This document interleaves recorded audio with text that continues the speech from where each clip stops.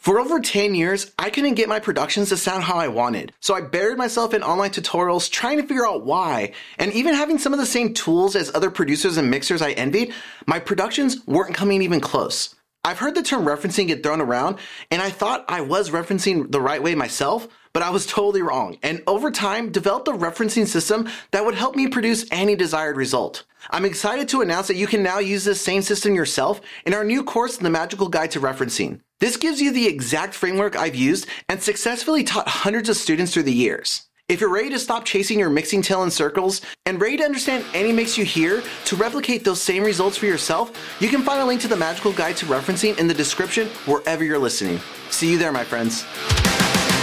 Hello and welcome to Working in Music Sucks. My name is John Maciel, and for almost 2 decades, I've been working in the audio recording industry. I've worked with producers and mixers like Bo Rochelle, Joey Sturgis, and Josh Newell, and countless others on records with bands like Era, Census Fell, and Moose Blood. And along this journey, I've also worked with 2 of the biggest music educational companies where I helped thousands of aspiring engineers achieve their dreams of making music production a fulfilling full-time career. But as great as that sounds, to be honest, the first 10 years of working in music sucked. I started this podcast to talk about what sucks about working in music so others like myself who love music production and want to wake up every morning fulfilled and driven to making records people love can do just that. Working in music sucks, but with what we talk about on this podcast, it doesn't have to any longer. If that sounds like your cup of coffee, then you're in the right place, my friends. Let's get into it.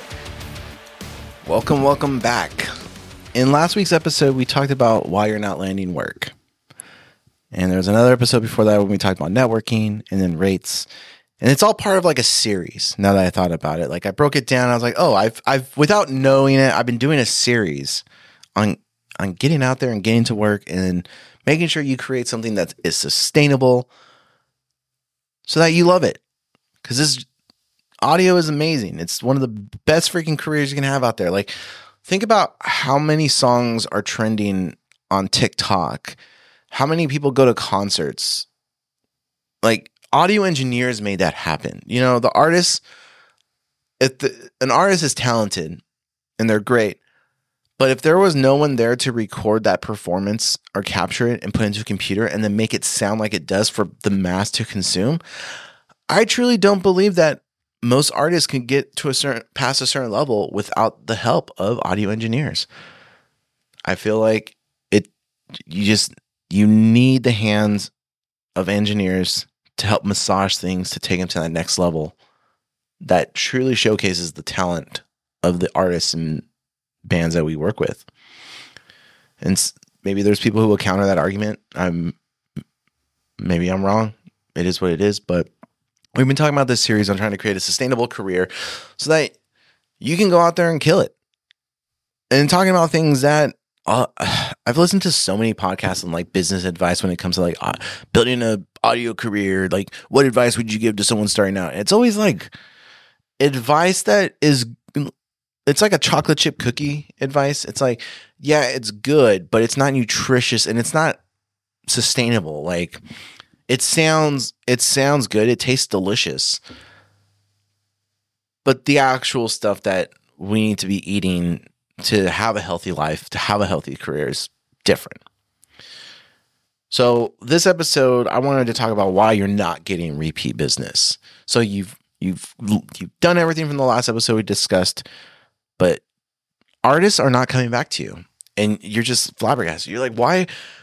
I thought we had such a great experience. Why are they going to Joe down the street? It makes no sense to me. Like, what the hell? Don't they know the sacrifice and all the effort I put in?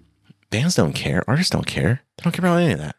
There's other factors that matter.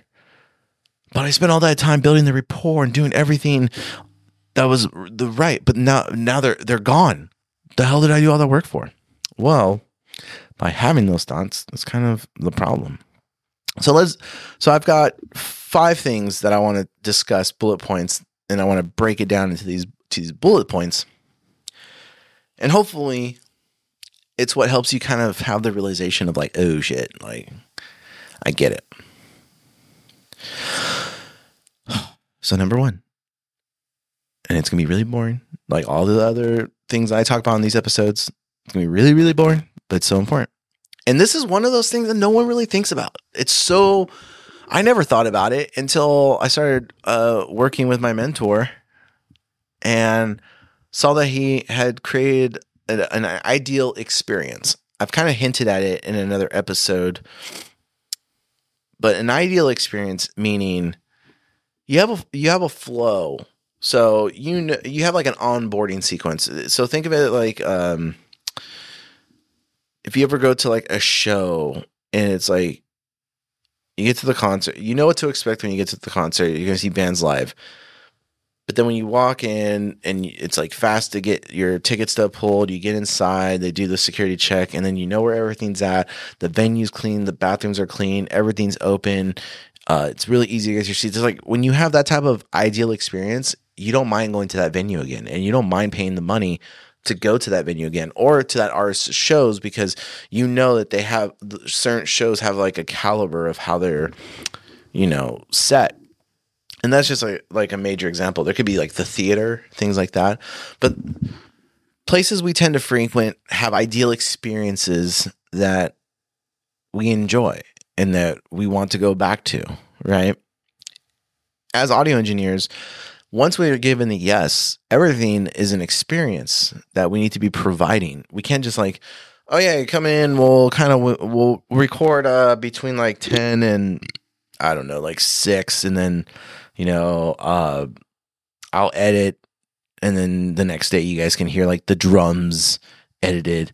But then when it comes to the next day, you're like, oh, I only got one of the songs edited because like I got really tired last night. It was a long day, so I didn't finish the rest. So the band's like, oh, well, we thought we were going to listen to all the drums and be able to do like other things, but you're like, no, just the one song tomorrow. And then tomorrow comes, and you're like, I did one more. I couldn't because the night before I blah, blah, blah. Like you don't have a system. So the expectation to reality is not what the band is expecting. And they're just, they're not stoked, and nothing's going according to plan. And things just kind of drag on. And this is a very normal scenario.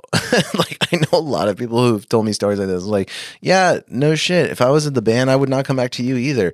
What? I was like, no, you didn't. Or there'll be like arguments like, this band said this, and this, and I said this, and I was like, did you set the expectation at the beginning? Like, well, no. Like, I just thought I'm like, well, if you can't assume anything.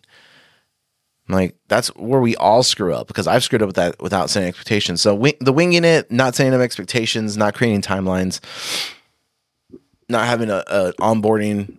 These are all things you got to have mapped out. And so let's talk about onboarding, or the flow.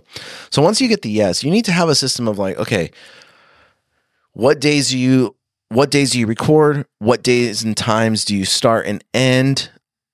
Are you working off of like MIDI drums to record everything, and then you do drums at the end? Do you start off with MIDI drums, bass, and then go into vocals, and then go into guitars and shape everything else around? Like there's no one tried and true method, but there is the traditional, drums, bass, guitars, vocals that a lot of people do. And nowadays it's more common to do use the MIDI drums, record bass, record guitars, and then vocals, and then do the drums at the very end after everyone has done it to the perfect drummer, essentially.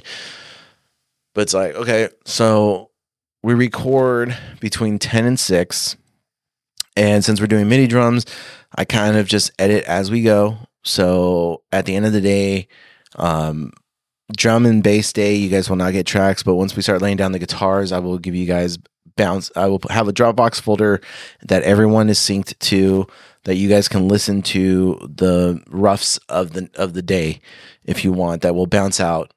As soon as we're done tracking at 6, before I go in at 7, I will bounce all these out so you guys can listen to where we're at, make notes of anything that we need to cover that you forgot to do, so we're all on the same page in the mornings. If you guys want to show up at like 9, that's dope. We can talk about what needs to be taking place, and we can put it down on a sheet and make sure we just cross off the sheet of everything we get done. Or you guys can show up at 10 and we do the same thing. But before we start tracking, we kind of write down what are the goals for the day, what are we tracking, what are we not tracking, so we know what time we're taking lunch. Everyone's on the same page of what's happening at what time when.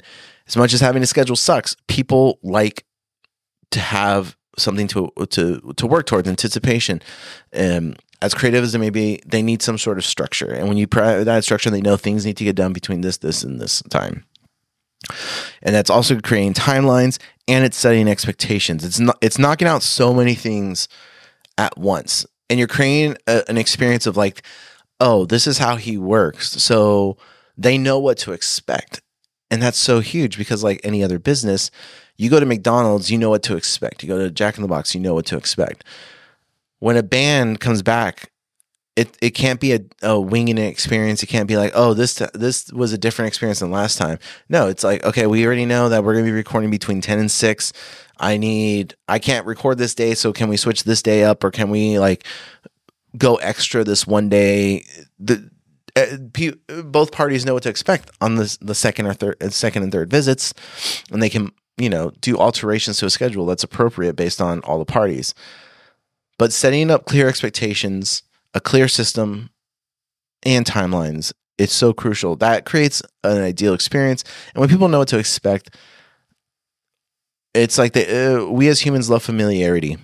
So it's like if they were to give someone else a shot and then that person doesn't have a structured system like you do, they're automatically going to think about that. And then they are going to be like, hey, let's just do this single with this person, and the next time we're going to go back with John because we know what to expect from him, and it's actually more ideal. We wanted to give this a shot, we did, but it wasn't what we wanted. So keep that in mind. You want to create a system, and you want to, it just creates the ideal experience. The next one is such a killer. It sucks when it happens, but it's not. It's when a vision isn't clear. And what I mean by that is you meet with the band and you guys are like, okay, we're going to do this and this for the single. Like we have these influences and you think that's enough. Then they bring in the post-production version of the song or whatever version of the song that they've been listening to. And they tell you what they want to do with it. Before you even record anything, you should take that session if possible and start scrambling together all the ideas as much as possible so everyone's on the same page. Because what happens is they'll have a demo, they'll say things, but those things aren't what they mean in translation when it comes time to record. So when it comes time to record and you're like, oh, you said you wanted like a Mars Volta-ish type thing here. They're like, no. Like, yeah, Mars Volta, this type of thing. And it's like this one part that band did that's totally different than what the band normally does. And you're like, oh, like that's actually like them trying to do, a Rolling Stones thing or something. And you're just like, oh, that's completely not what I thought you guys meant by that. So like having the conversations of having them show you examples, tell you what they're referencing, what they're listening to, being on the same page so that the vision is clear when it comes time to record or mix or master or whatever you're doing. If that vision is not clear, that's going to create an unideal experience and they're going to be frustrated and then they're not going to come back. And it's just something you don't want. And then when they go on tour or talk to other people, they're just gonna be like, yeah, it was cool, but it wasn't like the ideal experience that we wanted. And that sucks because like you're working your butt off to try to provide that. But if you're not having your own insurance of going through those steps and talking about that stuff, the vision's not clear, they're not going to come back. And you have to create a scenario where you can make the vision as clear as possible. Will you always win in this regard? No. Sometimes bands don't even know what they want. That's the truth. Bands suck. Or there's too many of them have too many opinions and voices and they can't even get on the same page.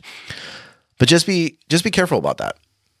Getting on the same page, and really, if you have to take the first full day to discuss every part of the song, intro, verse, chorus, what you guys want to do, record on top of that demo or however you need to do it, doing the pre-production phase will save you so many headaches later on down the line. So take advantage of that. The next one, number 3, is the studio experience. It's not just the audio gear, the experience. Now, what do I mean by that? Are your bathrooms clean? Is there hand soap? Is there toilet paper? Are there amenities? Does it smell good? Because band people like to bring their significant others or their dating prospects to the studio so they can show off. And there's nothing worse than having a gross fridge. Basically, making it, if it looks like a dude's den, you want to clean that up. Get it smelling nice. It's a workplace, yes, but it shouldn't be like a dump. It should be a relaxing place. You know, the bathroom's clean. There's paper towels. Every morning before you get in there into your studio, is it clean? Is it nice? If you were to go record there, would you judge the engineer for how your quarters are, or how the studio is? Would you be like, oh, this is kind of messy? Now, some people are like, yeah, but I don't care if it's messy. But you would still have the thought, though, right? You would walk into the studio and be like, oh, this is kind of messy. You'd still record, but you would have the thought, oh, it was kind of messy. You don't want that. Is the fridge stocked with waters? Soda, Gatorades, coconut water? Oh, you didn't even think about that one, did you? Do you have good coffee, or are you just using cheap coffee? Do you have a couple of Starbucks? Do you have some popcorn that people can make? Do you have like granola bars, Nature Valley? Basically, have you done a Costco run? If you're in America, have you done a Costco run? This shit matters. It helps create an inviting place. If you do this part, you're already so much further ahead than other studios in your area, because most other studios will just have the fridge, but it's like you bring your own stuff in. Do you have to-go menus for like local restaurants that will deliver, that you have like a little like magazine holder thing, but it's all just like local restaurant places within like a 5-10 minute radius that they can look at the menu and be like, oh, this actually looks good to eat. Because some of the members will be walking around, they're getting hungry. If you have granola bars, snack bars, they're going to be stoked because they're going to have a snack and they're not going to be out thinking about food all the time. And if you can afford it and swing it, like having some like bananas and apples in a little basket, can't tell you how many times that's saved so many lives, because like, oh, I'm just gonna eat this banana and I'll be good for like an hour, and then you're able to get an hour more worth of work done because you had this stuff. And you know, you might be thinking, well, that costs money, blah blah blah. Well, if you go back to the episode where we talk about your baseline and how much you should be charging, this should be all taken into account. And these are all business. This is all business expense. Like, you're creating an environment. This stuff is not for just you to consume. And another one that's kind of up for discussion, if you have the type of space. I know my last studio had this. We had like a living room type area, and we had a PlayStation hooked up there that the bands could play. If some of the members weren't tracking or they just weren't getting a part, I would be like, go watch TV or go play a video game for a little bit. Like, take their mind off of it, go for a walk, and then me and so-and-so will track. And it just created an environment of like, they were like, oh, like, we're not just stuck in this like room all day. We can actually like do some fun stuff. But you're creating a really cool, fun studio experience. Even if it's a mini fridge, you're starting off, you have a mini fridge. You got some stuff going. You got some like Gatorades, waters, coconut water going in there. Some snacks. Doesn't have to be anything crazy. You know, go to Smart and Final, pick up a box of snacks or something like that. Try to stay away from having too much sugary stuff around.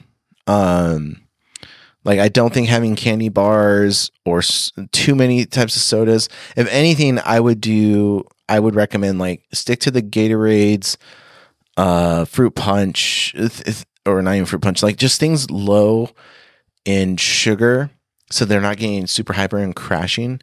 Because like coffee does that enough as it is. You don't need soda to be doing that. And if they want their own soda, they can go get it. Coffee maker for hot water, for teas, have tea packets around. Just think of those type of things to create that experience. And yeah, it might cost a little something up front, but if you're consistent enough with work, it totally outweighs all that other stuff. And every studio I've ever been to that has that stuff, I'm always like, let's go to this studio again, because like they have little waters in the fridge. Like, all that stuff to me is all part of the experience. And every engineer and everyone I work with, we're all like, yeah, let's go to that studio because like they have everything. Like, so if we're already feeling that way, if you provide that experience, of course people are going to come back. You're providing an experience. And I think with all this, we're kind of hinting at like the experience is more than just like coming into the studio and recording.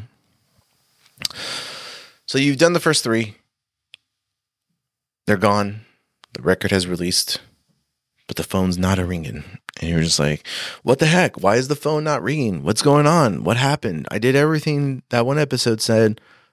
Well, there was one thing you were doing before the band said yes that you stopped doing as soon as they said yes. And this is like any other relationship. Once you get the yes, some things just fall to the wayside, unfortunately. And then you have to be reminded again, like, oh, I need to keep doing that thing because that's what got me the yes in the first place. But it's natural, it's human. We all forget. And you're like, what? So what was the thing? You were following up. You were building a relationship, rapport. You were bringing value to the relationship. They've come and recorded. They left after the single dropped, and you reposted and you did your little pleasantries. You just kind of went radio silent. And you might say, well, I got busy with recording bands. And that doesn't matter to the band. The band doesn't see that. They don't care. They don't care. They don't see that stuff. So to them, it's just like, oh, he just kind of, it was a great experience, but he just kind of disappeared. Like, he was all cool up until we recorded with him. And then all of a sudden it was just like, we finished the record, we dropped the single, and just kind of like vanished. It was weird. And then you're that story all of a sudden. So how do you avoid this? The answer is simpler than you may think. And you're going to and it's so simple. Just keeping your calendar. So like if you talk to them today, just keeping your calendar to follow up with them within every 30 days, you should be having a soft touch with any artist you've worked with, minimum. Maybe you have a relationship with one of the band members already. That's great. That's awesome. Just keep building on that. Don't stop following up, but create a Google Calendar or Apple Calendar reminder every 30 days or every 15 days. Just check in, see what's going, send them a joke, send them a meme. If you have like a group band text, like just send a meme. That's more than enough. It doesn't have to be one of those things where like, hey guys, blah, blah, blah. It could be like, send a meme and everyone starts laughing. And then, or maybe you find like this cool place to eat, or you're in their area, or they have a show and you're like, oh, hey, I'm going to go to your show. Finding natural ways to keep that rapport going so that you're just their friend that makes records that's always around, and they don't want to record anyone else because they're like, no, John's our friend, like always hanging out, always sending us funny memes, always sending us funny YouTube videos, recommending dope like coffee drinks in the group chat. Those things add up and matter. So build on that. Don't just, once you get the yes, you kind of forgot what got you that yes. And this fifth one kind of goes into that one, and I kind of hinted at it, was like, don't stop going to their shows just because you recorded the record. Still be a fan of the artist and the band. Even if they recorded that single with a new person, they give them a shot. Still go and show your support. It's going to show more that you're actually their fan and their friend than it is going to be, oh, he's only our producer or mixer or whatever. You've got to remember, bands and artists think about all that stuff, whether you do or not, or your work's busy, your family life. You got, just like any relationship, it's give and take. You got to figure that stuff out. Otherwise, you're not going to have repeat business, and they're just going to remember that conversation of, oh, he just came and that was it, and like recorded us, and yeah, that was it. And then after that, we never really heard from him. Disappeared. And one important factor to all this you have to remember is bands talk to other bands. So maybe, yeah, your record or EP or single that you did with this artist was great, and then they're playing a show in a month or two. You haven't really talked to them. Someone's like, so how was it record? Like, where'd you get it done? How was it recording with them? And they're like, yeah, it was cool. Like, John's a cool person, but honestly, like after we recorded with him, just kind of like disappeared. Like before that, talking like every other day, jokes and everything, and then out of nowhere, just like, I don't know if like maybe he didn't like us or what was going on, but now we just like never hear from him. And yeah, like it was great, but yeah, no, we have no idea what he's doing. Now that band has that, oh, well, if this band's better than us and he didn't like that band, then maybe he's going to say no to us, or maybe John's a dick. Maybe he's not a nice person. There's all these people tell themselves stories to try to rationalize another person's stories, but you don't want to be a story in general. So just make sure that you follow up. You're keeping oil so that the gears just keep moving right. Because it's part of what sucks about working in music is having to do all this. But hopefully with this episode and everything we discussed, working in music doesn't have to suck anymore. And until next time, friends.